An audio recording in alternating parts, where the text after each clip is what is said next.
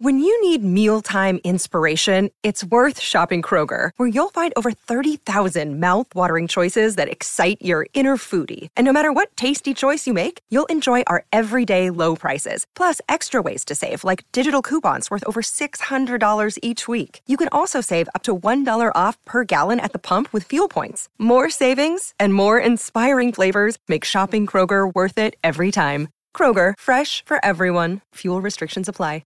Another day is here, and you're ready for it. What to wear? Check. Breakfast, lunch, and dinner? Check. Planning for what's next and how to save for it? That's where Bank of America can help. For your financial to-dos, Bank of America has experts ready to help get you closer to your goals. Get started at one of our local financial centers or 24/7 in our mobile banking app. Find a location near you at bankofamerica.com/talktous. What would you like the power to do? Mobile banking requires downloading the app and is only available for select devices. Message and data rates may apply. Bank of America N.A., member FDIC.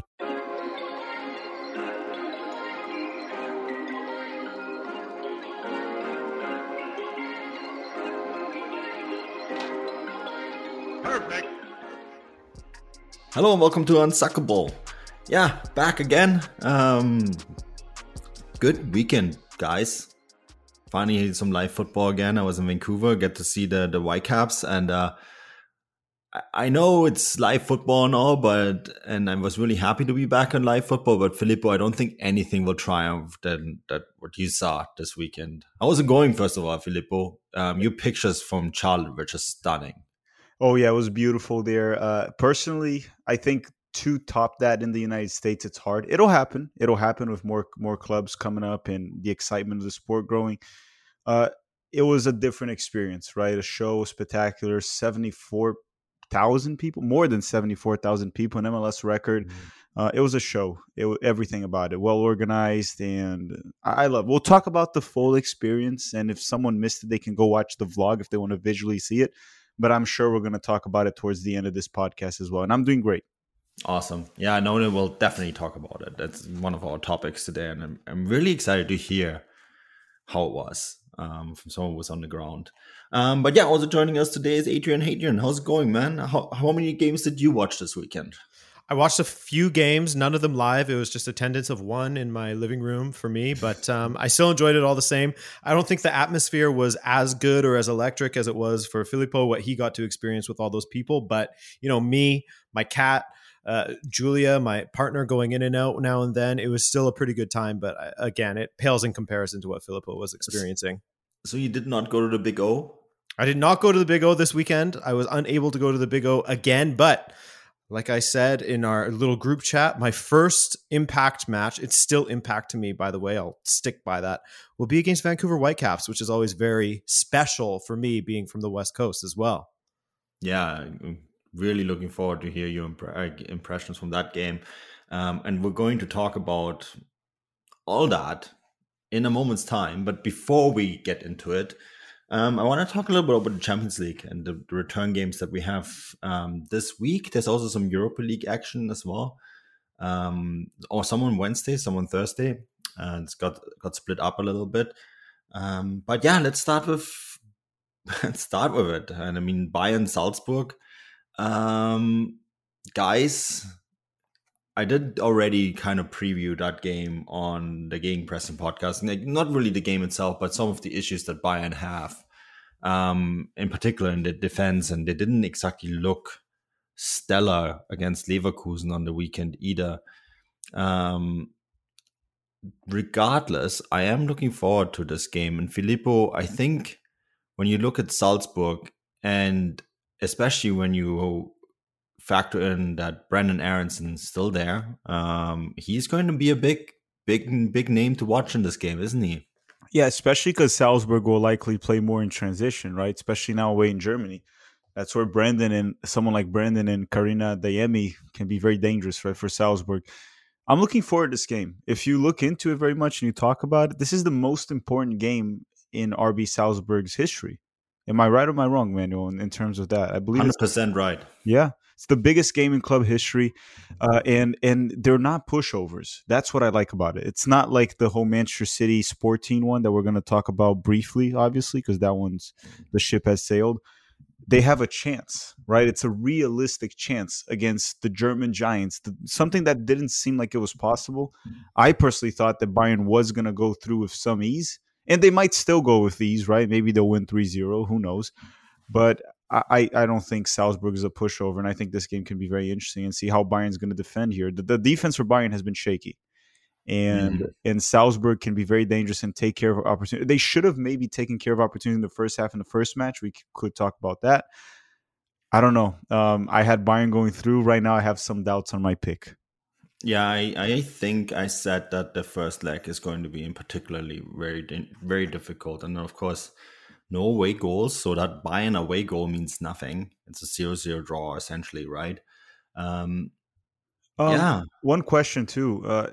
Do you think Salzburg is just going to bunker and try to kill off Bayern in transition, or they'll try to actually play a little bit of that gegenpressing style they do at times?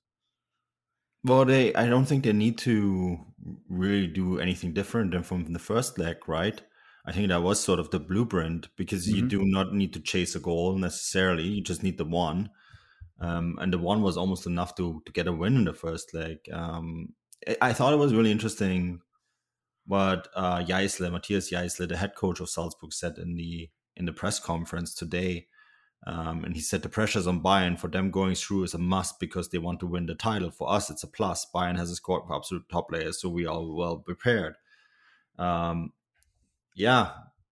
And so, one thing I wanted to add to that too, and not a bash on Jesse Marsch, obviously, but one difference I noticed from the Salzburg of this season and the last season was Salzburg is very dominant in Austria, right? So they're used to being the Bayern, right? The Bayern Munich. Now they're facing a Bayern Munich that they're the smaller team. They're the team that needs to maybe defend more and try to be more effective on the ball. When they have the ball, be more efficient. And the Salzburg this season seems much more capable of adapting to that rather than the one with Jesse Marsch, right? Jesse Marsch seemed to want to play Bayern the same way he plays Polten in Austria, right?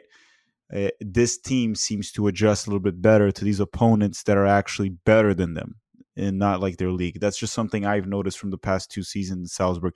I know you followed them actually closer to me. I don't know if you got that same vibe or feeling. Yeah, but you also it might not just be. First of all, Matthias Jaisle has done a fantastic job there, right? And he's one of the latest of these young up and coming German coaches. And yes, he is German. He just happens to work in Austria, but worked at Liefering before that, right? The academy club that Salzburg uses sort of as a farm team in the second division, and done fantastic work there. And he has sort of gone and taking the next step with this club, despite the turnover of players that they have, which is, of course, always a Salzburg problem, that every year they will lose their best players, and they're going to lose some of their best players again in the summer, right, with Adeyemi. Even though there's some issues with the contract talks of Dortmund, or the negotiations between Salzburg and Dortmund is likely going to Dortmund. And then, of course, Aronson is being linked to numbers and with several clubs, but like he still managed to kind of develop and take the next step with them.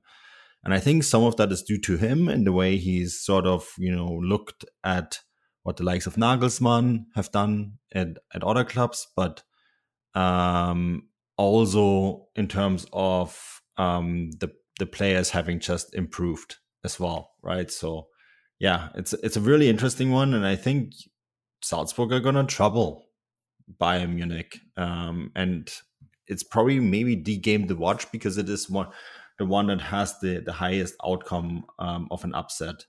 Adrian, before we move on to the next game, is there anything you want to add to this? Not really. I actually had a question for you. I was going to take a quick aside for that Adeyemi thing, but because what do you know about that? Because a couple of months ago, it seemed like it was set in stone. He's going. It's done. Now we're hearing reports that it might potentially fall through. Do you think that this is just his camp trying to force the issue? Like, let's get this done and signed now? Or do you think that there's actually a danger of him not joining Borussia Dortmund at this point?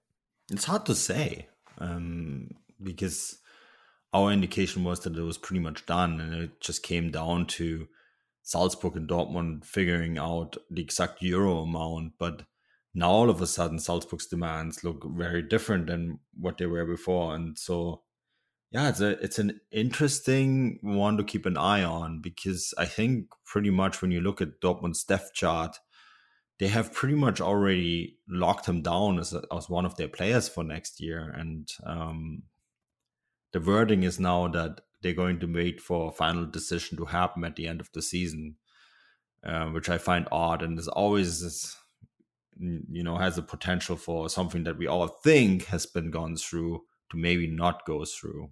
So I don't know if that really answers your question, but it seems still up in the air a little bit. I do wonder, in a sense, if they're sort of waiting to see what happens at Borussia Dortmund, because if you're Adeyemi and you're looking at what's going on at Borussia Dortmund right now, it doesn't seem like the most settled of clubs. What's Haaland going to do? What's going to happen with Marco Rosa? What's going to happen with that back line? I know Niklas Süle is coming in, but he might be looking at it from the outside thinking, is this the right step for me to take in my career? And ultimately, I think, it is a step up, and Borussia Dortmund is always going to be very competitive and is going to be a good breeding ground for attackers to really thrive. But maybe there is some hesitation, or at least it's not as much of a sure thing as he thought in the past. And I got to say, this is all 100% speculation, so do not read in to what I'm saying here, but we're just sort of guessing. The only thing we need to add to this, Adrian, is that personal terms are agreed. This is on the club level. Okay. So this is dollars and cents, basically, that we're talking about. Yeah. Okay. Yeah. This is Dortmund and Salzburg trying to find a price. And maybe Dortmund are playing hardball because they're like, look, I know it's technically illegal, but we already tapped up you guys. So yeah, it's similar to what Liverpool and Southampton happened between Virgil van Dijk. Look, they tapped him up, and we got to apologize. But yeah, it's an interesting one. I think as far as the game goes, how do you guys see it playing out? Because right now, you got to say, if there was any time to face Bayern Munich this season, it feels like right now would be the time, and that it could be on the table that Salzburg steals something here. But then there's the whole... And I was going to say, and Adrian, it's the best time to face Bayern and probably the worst time to face Salzburg. Yeah.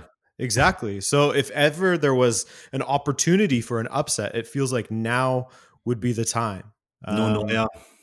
Yeah, no Neuer, issues in defense, looking a little bit out of sorts against Leverkusen this weekend. So, it could happen, but I think the most likely outcome still would be Bayern, finding their feet and putting a few past Salzburg. Yeah, they're going to sneak a win here. It's not going to be convincing, though. More question marks, I think, to follow after tomorrow, despite them winning. Question marks that I think are going to be answered the moment Manuel Neuer comes back. I think that's going to be a big problem solver for them. Adrian, the next game, Liverpool against Inter. Do we just assume this one is wrapped up? I mean, it's tempting to think so, just because it is Liverpool and they have a 2-0 lead and they're playing at Anfield. But they played at Anfield this past weekend against West Ham, and they did not look convincing. They looked out of sorts. Manuel Lanzini of West Ham had an opportunity to equalize in the 70th minute or something like that, and he absolutely made a mess of it. He could have punished Liverpool there. There was other moments where their back line looked out of sorts, and West Ham, who aren't necessarily, they're more of a, I don't want to say a workman-like team, but I guess that's sort of the word for it. They're more physical in their attack than they are technical. And they are able to sort of pick their way through Liverpool's defense at times. And so when we look back at that first leg where Inter were really holding their own for much of the match until that goal came out of nowhere for Firmino, if Simone can get it right for Inter once again, and, they have Robin Gosens on that left flank now, who got an assist when he came on, like 2 minutes after he came on this past weekend. They could really cause some issues down that left flank and Liverpool's right, where Trent Alexander-Arnold is. And I'd be curious to see if they sort of target that once again. And if they do, I mean, overturning a 2-goal deficit is always going to be very difficult for them at Anfield, I'll repeat. But, they have shown signs of improvement. Lautaro Martinez scored a hat trick this weekend. Yes, it was against Salernitana, but it's more about the confidence that will give him, because he was looking a little bit low, than it is about who he was playing against. So I would say that it's obviously, no one's going to argue that it's advantage Liverpool, and it's most likely that they'll go through. But, things are starting to look pretty good for Inter, despite still not having Barella in that midfield. So I don't know that this one's all but done and dusted just yet. What do you think, Filippo? Yeah, I'm not going to talk too much about I'm going with Liverpool. I understand what Adrian's saying, especially because we've seen so many crazy games in the past, including many crazy Champions League games with Liverpool, right? Crazy comebacks more than once. But I don't see Klopp's boys blowing this one. I think, for starters, Liverpool's a better team than Inter Milan. That's the first thing. And then they have a 2-0 advantage. I don't think they're going to drop the ball here. I have Liverpool advancing. I think even with ease, they'll probably win this game as well. Yeah, I can't add too much to that either. It'd be hard to imagine Liverpool throwing that away at Anfield.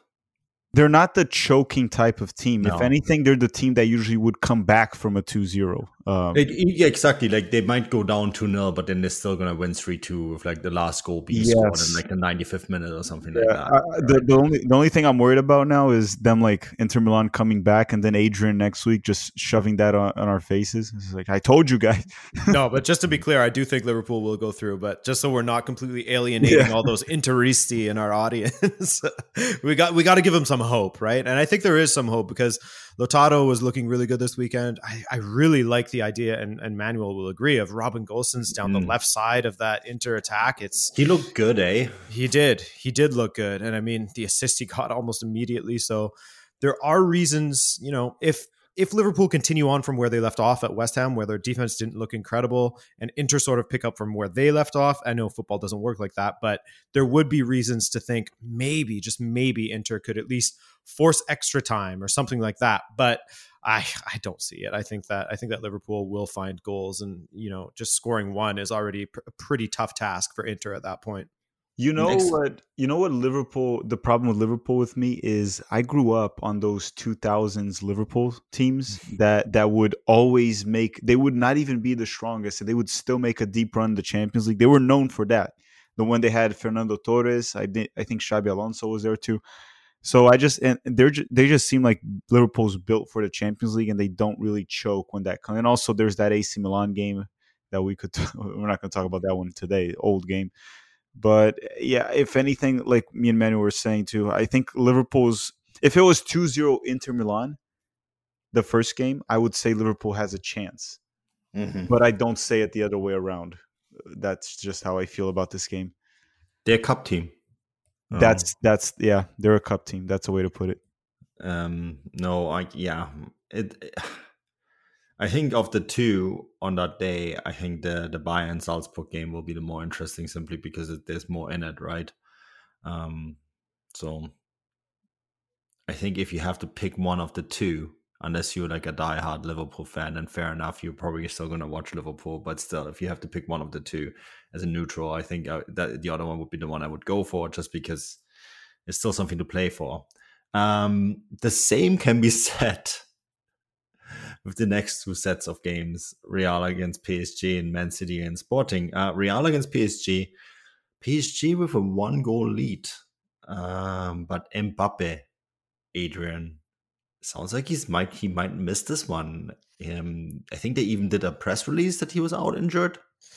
I don't know about the press release. They may have done so, but I have seen the video of, I believe it was Idrissa Gana Gueye that stomped on his foot in training. It was one of those things where, those impact injuries can go either way, right? Like it could just be some light bruising and he'll be fine, or it could be something that swells up and suddenly he's out for a week or two because of it. So, I mean, we'll see what happens there, but not having him in that match for me, I think for a lot of people, is a real game changer, because he was so dominant down that left flank for PSG. That was where a lot of the danger was coming from. And then with doubts about Hakimi as well, suddenly this is sort of shifting, and it's looking like maybe it's advantage Real Madrid all of a sudden, and you can start to believe that they could get those win by a 2-goal deficit at this point. But there's always the Messi X factor, there's Di Maria, there's all these other guys they can pull from, but certainly, not having Mbappe, the timing of that, it almost feels like an inside job, doesn't it? The timing of that injury in training, and it looks so deliberate in a sense. We shouldn't say that on poor Ghana, but it almost looked deliberate the way he stomped on his foot there. So it's an interesting one, and I think that it does have the potential to be sort of changing the opinions of those who thought, oh yeah, PSG has this all the way, I think. But yeah, I think, with Ancelotti and Real Madrid, it could definitely be advantage Real Madrid, especially with the form they were in this weekend. In Madrid too. Yeah. That's always a big one. You know that in the return games, they're so hard to play. Filippo, but they are without Casemiro. Yeah, I had Real Madrid advancing originally. I understand that Hakimi being out and Mbappe being out would affect PSG in a negative way for sure. But also Neymar is a big game player usually, right? He steps up in crucial games and crucial moments. People may love or hate Neymar. We've seen this in Barcelona, we've seen this in Santos, and even for Brazil. With Neymar out, it could be worse for Real Madrid to have to face Neymar in form. Well, I'm not saying he's in form right now, but performing in form throughout the match. And obviously, I'm going to get hate for saying this, but I don't think the Mbappe injury is that much of a blow because I think Neymar would step up on that. You still have Lionel Messi. I don't think offense is somewhere that PSG would run short. They can lose a player. They can afford to lose a player and still be one of the best offenses in the world. I don't know. This game is tough, man. No Casemiro. Real Madrid definitely has the experience and the winning culture mentality, right? It's an actual winning team that knows how to win trophies. Ancelotti. I don't know how this is going to go. I don't know. So just so I don't change my pick, I'm going to go for Real Madrid advancing for this time still. Yeah, and I think I'll stick with Real Madrid as well. The one thing, it's Casemiro gone. It's Mendy suspended as well. The other one that could potentially be out is Toni Kroos. And you take Casemiro and Kroos out of that midfield, and suddenly it's a very, very different. Then you're looking at Eduardo Camavinga, who's a very good player, but still 19, still settling into the squad. And then you maybe have like a Fede Valverde or something, very physical, but just very different things that they offer in comparison to Casemiro and Kroos. So it's going to change the midfield dynamic, and to play in a big game like this, where you have to sort of change from what has treated you so well and taken you so far in the past, maybe that's that little gap that PSG needed to ensure they get the result. But hey, I'm going to stick with my original prediction of Real Madrid making it through. As will I. Simply because I don't know. I've seen things work in their favor when they shouldn't. Too many times to bet against them. But it's going to be a fascinating game. I think it's going to be so very tight, and it's going to probably have twists and turns, and maybe we'll get actually extra time in this one. I mean, that would be kind of fun. Simply because why not have some more drama in our lives, right? It's not like we don't need it. But it's probably not going to have any drama. Adrian, Man City against Sporting. How much time are we going to spend on this game, boys? Nothing really. We don't need to spend any time on this game, I don't think, because 5-0, Sporting are not turning this around. I mean, Man City showed the gap in class between themselves and Manchester United this weekend. There's just, I'm going to look in like an idiot in saying this if they do turn it around miraculously, but it will require exactly that, a miracle. I can't see Sporting pulling this off. 5-0. I mean, they'd have to win 6-0 or something like that, or whatever. I just can't see it happening. Maybe you guys see it differently, but I don't think so, right? No. No. I mean, we can't say 0% chance because I mean that's just like impossible. Like you never say 0%, but it's as whatever the number is, as close as we can get to 0% chance. That's what it is. 0.001. We'll say. Oh, more. Go further down. Keep going. 0. We might end the podcast just saying 0.00000. You're gonna have to keep going. Look, it's not happening. Manchester City's probably gonna win the game with ease again. Not 5, but they're gonna win the game. So this is when you bring out the GIF on Twitter and say, so there is a chance. No, there's no chance. There's no. It's more of like that meme of the little kid from Simpsons. I'm in danger. That's Sporting. They're in danger of losing 10-0 on aggregate more than going through. I'll say this: the odds of it finishing 10-0 on aggregate are higher than them qualifying.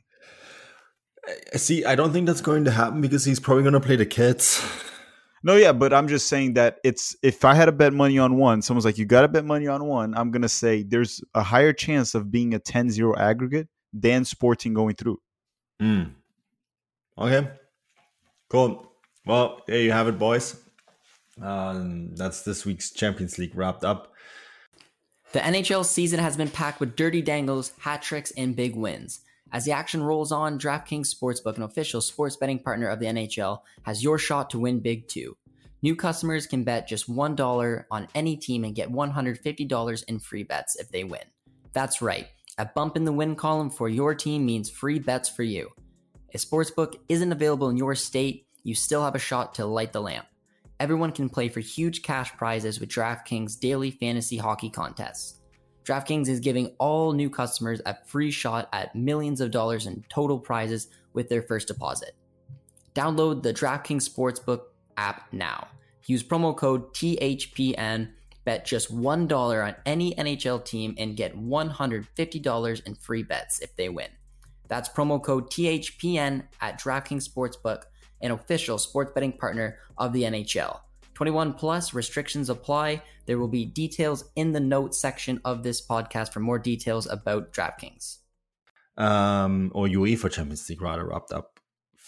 That was the real one. That was the real Champions We're going to League. talk about the weird Champions League, the CONCACAF Champions League. And you said this a few times already.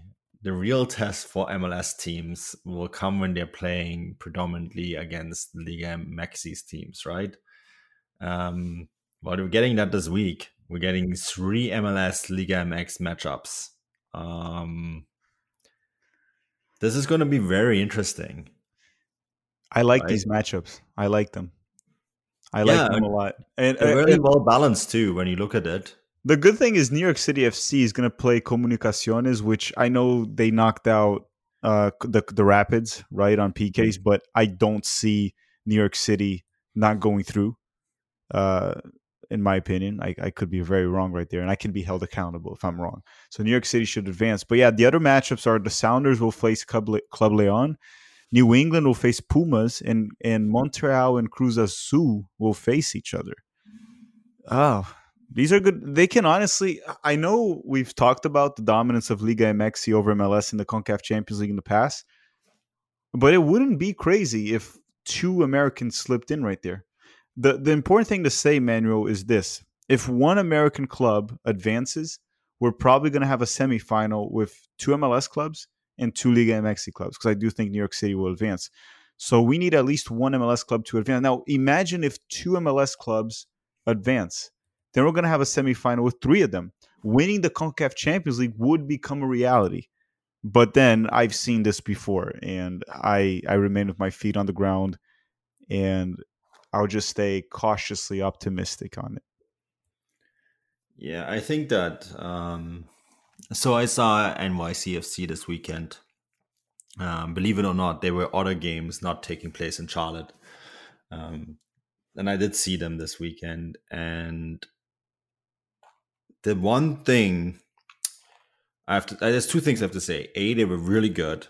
They were far better than the Whitecaps.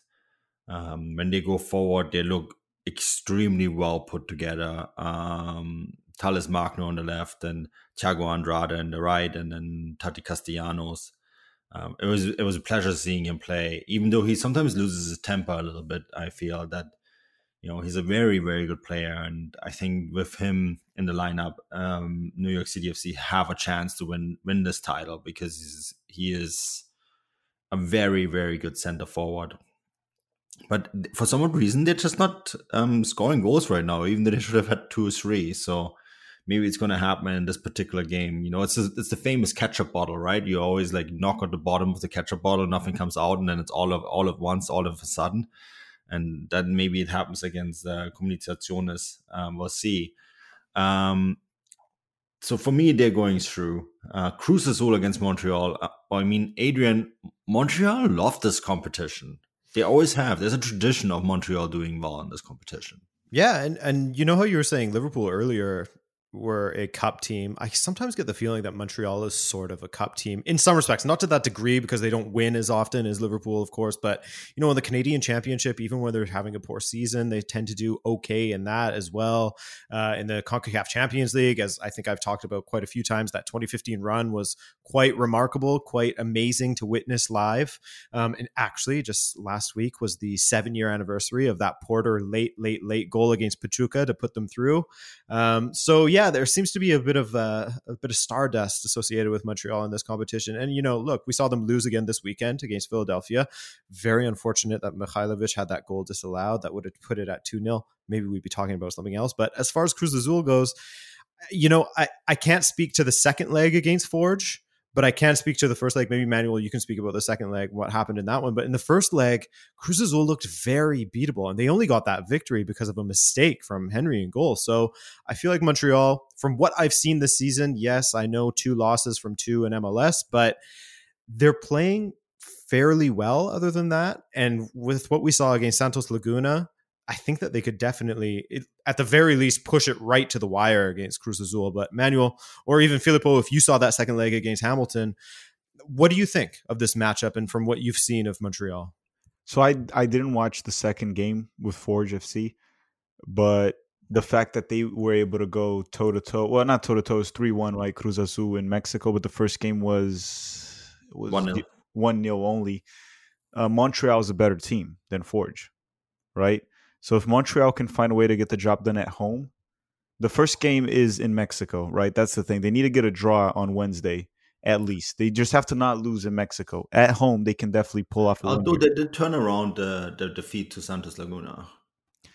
They did turn around, but this is a better team, right? Santos Laguna was in last place in Liga MX. Right. But Mexican teams just don't seem to like to play in Canada.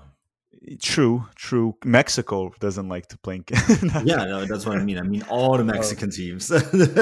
I think Montreal has to aim on Wednesday for a draw. If they get a draw at Mexico against Cruz Azul, I think them advancing is very realistic. Very realistic. Especially a score draw. If they get that away goal. I think the team I'm worried the most here, I actually don't think the Sounders will go through. Bad start to the season. Yeah, they're not looking good. New England, they have experience right there. You never know, New England and Pumas, but the Sounders are the American team that I'm more inclined to saying they might get knocked out here. They did rest some players over the weekend against RSL, right? So they lost, but they were resting some guy. But they lost to RSL. Well, they kind of rested. They rested a lot of their guys, to be honest, right? Roldan's on the bench. Plays for RSL, and they lost to them. Yeah, so we'll see with that. But that's the one team that I'm a little bit more shaky about. It's the Seattle Sounders. I think all other 3 have very good chances of advancing. It's just going to be how they battle it out, right? The problem with the Sounders is that every year they start slow. Yes, and that's when the CONCACAF Champions League is going on. Yeah, exactly. So this is why they never really have a deep run in this competition, right? Because Schmetzer and Sigi Schmidt before him, there has a tradition of them starting slow, and they heat up exactly at the right moment, which is usually around the MLS Cup playoffs, right? Which is why they always go so deep in that competition. But they start slow every single year, which is interesting. So maybe, I mean, on paper, they're probably MLS's best bet to win this. On paper. Football's not played on paper, but on paper they are. So do you think this is the CONCACAF Champions League we're going to take home? MLS? Well, there's a good chance because NYCFC will go through. And I do think, I don't know, I think Montreal will go through because Montreal love this competition. And I think one of the other 2 MLS teams will go through too. I'm gonna just wait and see. I think if I agree with you that New York City FC will advance. They have to against Comunicaciones. I think knocking out the Rapids was enough. Yeah. If 2 American teams, not American, MLS teams, right? Because Montreal's Canadian team. If 2 MLS teams can advance out of the 3 matchups with Liga MX teams, I'll believe that we can actually win this one. Otherwise, if it's 2 against 2, I don't think we're going to win it. Here's a question, though, for all of us. If it's Montreal that win it, is this a win for MLS or what is it? Because they don't qualify. MLS. Yeah, but they don't qualify via MLS. It's not a win for MLS because MLS ignores Montreal completely all the time. They would wish that they didn't exist. It's not a win from MLS. Yeah, but they advanced by winning the Canadian Championship. Even Canada ignores Montreal. Well, actually, Canada ignores anything but Toronto. Look, so- look. I'll tell you one thing. When something like this happens, the one that yells the loudest and claims credit is the one that's going to get it. And MLS can be very loud and they're pretty good at marketing. So they're going to say they won. They're going to 100% right. Yes. Yeah, it's true. All of a sudden, it's going to be like tons of Montreal coverage for 1 month and then just forgotten about again. Just and gone. they're gonna also probably pressure Greg Berhalter to call up Mihailovic. Now he's like, now you got to call him, dude. Yeah, I know his XGs are not great. He's more of like an assist guy, but and he scores instead of just getting XGs. But you're gonna have to get him in there. Yeah, absolutely. It was the Mihailovic backpack, Montreal backpack that won it, basically. I have to say, I'm just trying to look this up. We're going to speak about attendances in a moment, right? Yes, there's a lot to talk about here. Montreal in the CONCACAF Champions League had have their record is 61,000 for the second leg final against America. And they actually also got 61,000 for the MLS Cup playoffs in 2016 against Toronto. Yep. And in 2008-2009, at that famous game against Santos Laguna, and I think this was before they were actually in MLS. It is, yeah. They had 55,000 at the Big O. Yeah, man. People turn out at the Big O. That atmosphere at the Big O is something else. Like I was there for the 2016 playoffs, and that was crazy. But in that final against Club America in the second leg when they lost, Romero scored a fantastic goal. And the noise from that goal, I remember, I think it was Kick TV was there, and they were actually doing like audio, like decibel level checks. And the noise in the stadium was so loud that it would be considered unsafe for construction workers. Like they would have to wear hearing protection. That's how loud it was. So the atmosphere at the Big O gets a little bit crazy. And I think that's sort of the secret sauce, is that it's a horrible pitch, and the technical teams have a bit of trouble on it. And also the atmosphere is just crazy. And there's the threat of the roof falling in as well. So that's also terrifying. So, it's so funny that we always talk about CONCACAF being so challenging because of like MLS teams having to go to I don't know, some dog infested pitch somewhere in Latin America with like 35 degrees heat, and then there's like some insect plague in the middle of the game that like hits all the players, and like the fans throwing urine on the field and so on, when the actual real most dangerous stadium in the world to play in CONCACAF is the Big O in Montreal, because as you said, it's actually not constructionally safe. Exactly. There is a threat that the roof could fall in. So yeah, also, like, that field is an automatic ankle roller. Like, let's be honest here. How much does the Canadian rude culture play into that? You guys are just trying to be mean to people. It's actually really funny you mentioned that, Filippo, because like Canadian teams were like, oh, it's so bad to play like in places like Honduras and Mexico and like El Salvador, and then we like subjugate these poor people when they come up here to conditions that are just not safe. Well, it's kind of like the U.S. did to Honduras, right? They like try to freeze them to death. It was like, yeah. But we did the same. Like, you try to freeze them to death in a structurally sound stadium. We froze them to death at a stadium that is like not safe to play in. Like that field in Edmonton, Adrian. Like that it's essentially a stadium that if a high school team wanted to play, it would be illegal. Like they wouldn't let them play. Exactly, but because it's our national team and we want to CONCACAF them, fine, no problem. But Adrian, that stadium, like that pitch in Montreal, like I could probably lay down a better carpet in my room.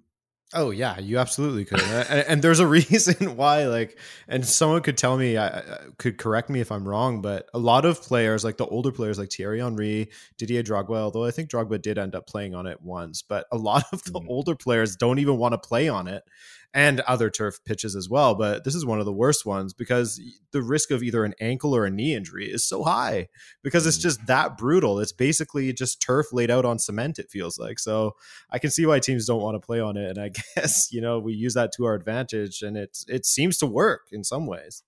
It's so funny too because like we actually have a pretty big stadium problem in this country, and one day we'll have to actually talk about it because even our nicest stadium, other than BMO Field, which I actually think is probably the nicest stadium for soccer in this country, but it's just a little bit too small for actual World Cup games, right? In Toronto, BMO Field, of course. Vancouver, for MLS games, is just atrocious because we have two roofs. We put one roof in, and then we have a roof on top of that. So like we had a gorgeous day on Saturday, and like any other place in the world would be playing outside in the glorious sunshine and 15 degrees Celsius, and it would be super nice. But because Vancouver has like this terrible roofing condition, and they only have the lower bowl open, it just feels like you're in an inside arena. It's just so dark and heavy, Adrian. So one day we need to talk about stadium issues in this country. But I actually think because our stadiums are so crap, and it actually benefits the way we play, there's no actual motivation of fixing stadiums. Yeah, I think that we need to stop talking about the field conditions down in Central America, like you were saying, because we either play on a frozen turf pitch or a carpet that you said you could roll out a better one in your living room than, in Montreal. Or we don't necessarily have the right to speak about great pitch conditions unless it's in the summer or the spring and they can play at BMO Field or Stade Saputo or something like that. BMO Field, and it pains me to say this, is the only nice soccer stadium we have in this country. Oh, Saputo Field, sorry, Adrian, is actually kind of nice too, but Saputo's nice. It's small, it's a little small. I think the capacity is, I'm wrong about this again, but I think it's somewhere around 24,000 or something like that. Yeah. And actually the stadium here in Victoria is really nice too. It's just also very small, right? But we have no nice big stadium for MLS, except for BC Place when it's full capacity, because then you can actually see the roof. Or the old roof is open rather. But that's a huge issue. Who doesn't have an issue when it comes to great venues, Filippo, is Charlotte. I mean, I'm so jealous. It seems like you and half the journalists on this planet were invited to this game to see it. It looked like a blast. How was it? It was lots of fun, and I was probably the worst well, not even a journalist, to be fair. So, I was in this place with many journalists, right? We got a press pass, and then me and a friend of mine, his name is Loon. Actually, he's the assistant to the tactical manager now. And we went there. We were just recording stuff with our phones. The phone died, and then we had to find a charger. It was just, very unprofessional the way we were. But I can assure you one thing. No one in that press box had as much fun as we did. It was awesome. I went to the supporter section, went to the field. I finally met Julian Araujo in person, right? We've talked to each other in social media a few times. I've had him in the channel, and then I was walking down the tunnel, and I accidentally ran into him during the warm-up. Everything was amazing, and just the whole show that it was, the game, the atmosphere, 74,000 people in Charlotte, embracing the team, then leaving, and everyone leaving the game, getting the experience too to be in a press conference with Miguel Angel Ramirez, the coach of Charlotte FC, a coach that I but I admired when he was doing his work at Independiente del Valle. I think 4 or 5 years ago, whenever that was. But it was an awesome experience, man. I'm blessed that I was able to go there. And Charlotte's a wonderful city, too, by the way. Highly recommend anyone listening to this, if you can visit Charlotte, go ahead. I know it's not a tourist place, right? It's not like Miami, Orlando, New York City, but it's a very nice city. I had lots of fun there, and I hope to be back. And hopefully all three of us and Josh, even though Josh is not here, we can eventually all attend an MLS game together, and hopefully a big MLS game. I know we talked about here before the Insigne one, maybe Hector Herrera when he arrives in the Dynamo, maybe a Portland Sounders. I think it'll be fun. It's a nice experience. It's a lot different from attending a game in Brazil. I don't know if you guys want to talk about that. I can talk about the differences of my experiences. I've been to games in Maracanã with 60,000, 70,000, 80,000. There was even a time where there was 90,000 people at Maracanã pre-World Cup, right? Before they redid the stadium. It's a different experience here in the U.S. I don't know what to say, which one is better. There's pros and cons to both, but we can talk about that too. And I'm sure Emmanuel has been to that. Well, both of you have been to many games in Europe as well. Yeah, no, certainly. I think we talked a little bit about that off air, didn't we, guys? That there's always seems to be this seems to be almost an open season about making fun about anything that's MLS in some ways. Yes. Let's just dump on it because it's MLS and they can't do right. And there is problems with the league, and we address them. But there's also things that this league does quite well. And we actually looked through some of the numbers, and we're comparing it to, at a time, like last year's attendance was about 17,000 on average. And when you compare that to, let's say, the English Championship, for example, that's higher than the English Championship. It's higher than the Netherlands. It's higher than Portugal. It's higher than most leagues, other than, I think the only two leagues that consistently sell out all their games in the big stadiums is Germany and England. Even Spain and Italy, they're having issues. Getting people into stadiums is not a problem in this league, right, Filippo? Yeah, I wanted to address that too, because people love to call me anti-MLS, hater of MLS, because I criticize MLS quite a bit. And I never sugarcoat anything in regards to MLS. Every time I see something I want to criticize, I do. Manuel actually knows better than most people here because we talk about it a few times. The putting 75,000 people in a stadium is not easy. That's what people need to understand. And then I saw some stupid examples on Twitter of people saying that we did this in the 70s.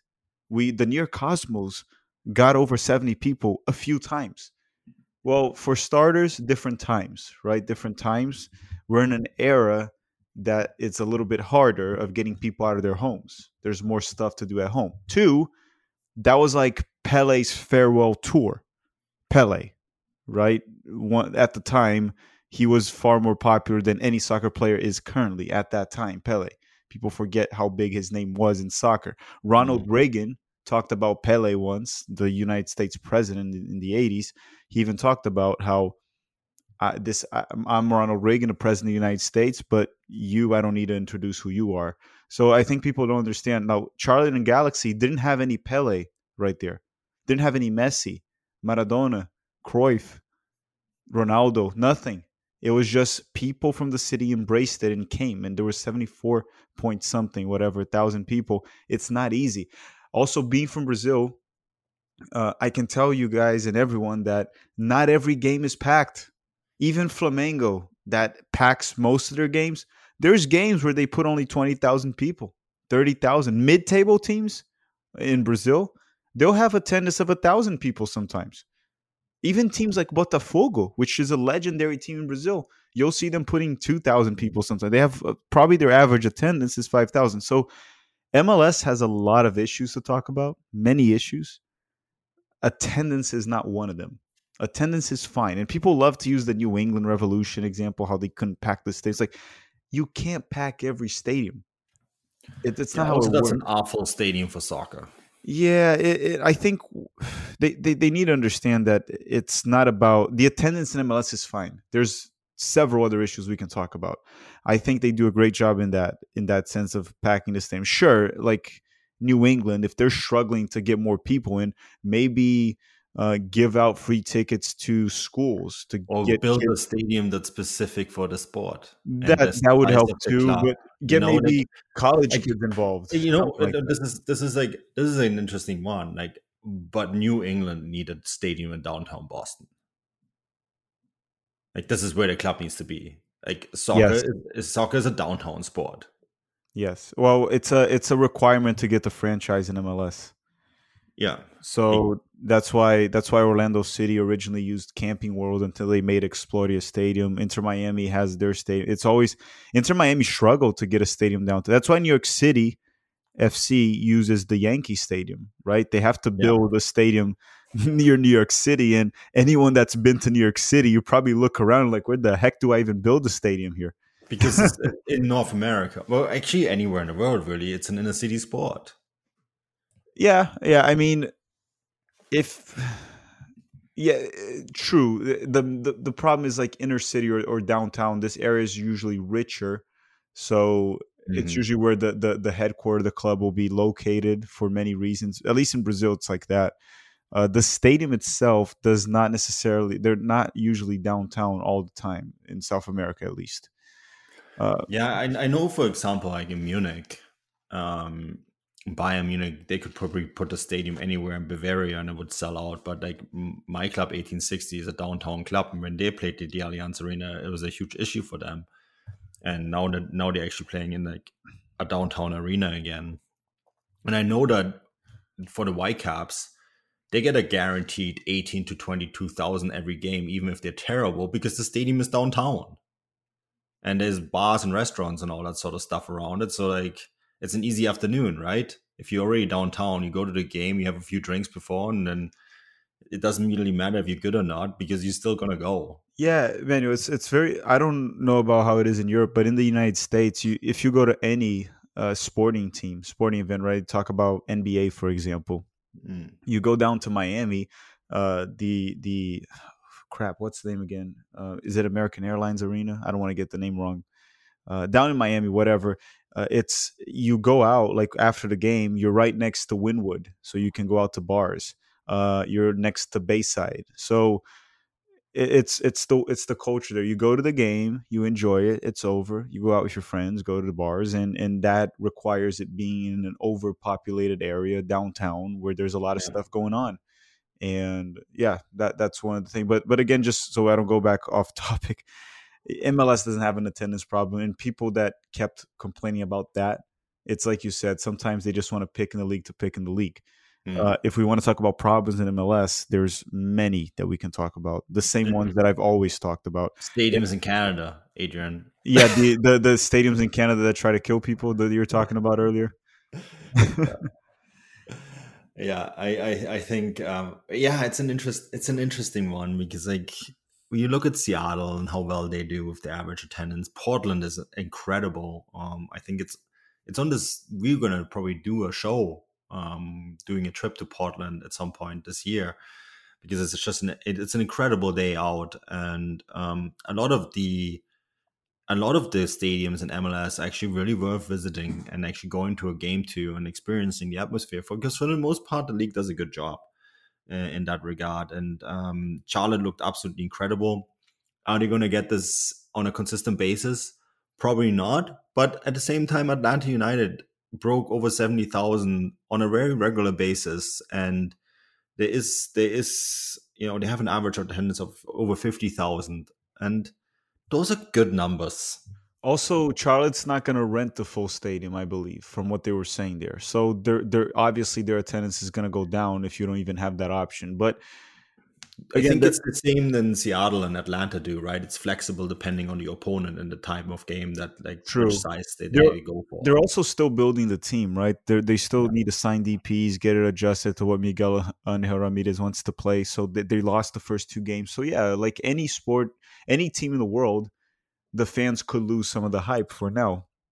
Over the long term, it should be fine. But again, the teams that put 70,000 plus a game in the world are like the biggest teams in the world, right? We're not there yet with MLS, and I don't know if we're ever going to be there. But we can't compare average attendances to MLS to a Manchester United. It's just complete nonsense at this point. So, yeah, as I said, that's not the issue with MLS. I think it was a major, massive win for MLS and for U.S. soccer in general. Even though I wish MLS had promotion relegation, as I've always said, and I think that the academy system is very flawed. The rules and regulations that it has, the salary cap has to go up. There's a lot of problems to address there. Attendance, MLS does a great job. It actually does a better job than probably every South American club, besides maybe Flamengo and Palmeiras in Brazil. Yeah, I think so too. Anyways, I loved the picks and everything from Charlotte. I was really curious how the rest of the season is going to go for them. I think it's going to be an interesting topic further down the road as well. Before we wrap it up, boys, Adrian, Filippo, is there anything else you guys want to address before we move on and call it a day? I'll let Adrian talk now. If Adrian wants to let Adrian close the episode. Let Adrian. I mean, there's not much that I really want to talk about. Otherwise, I think, just sort of sending our thoughts to the people that had to witness what happened and be a part of what happened in Querétaro and Liga MX. I mean, that was just horrific viewing.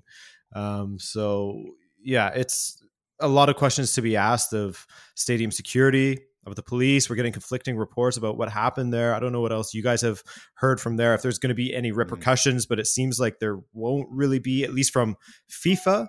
But, we're hearing about the rest of the league not really wanting to associate with Querétaro. So regardless of what happens in that situation, just our thoughts with the people that had to live through that, had to witness that, who may have lost anyone or had anyone injured at that, because that was just, there's no place for that. And to see it, the violence at that kind of scale was just sort of otherworldly, wasn't it? Like it looked like suddenly a war was breaking out in Mexico now. It was something barbaric, right? It was even hard to like look at it. I stopped watching those videos at one point. It was just barbaric. How can you as a human being beat someone up to death, right? To death.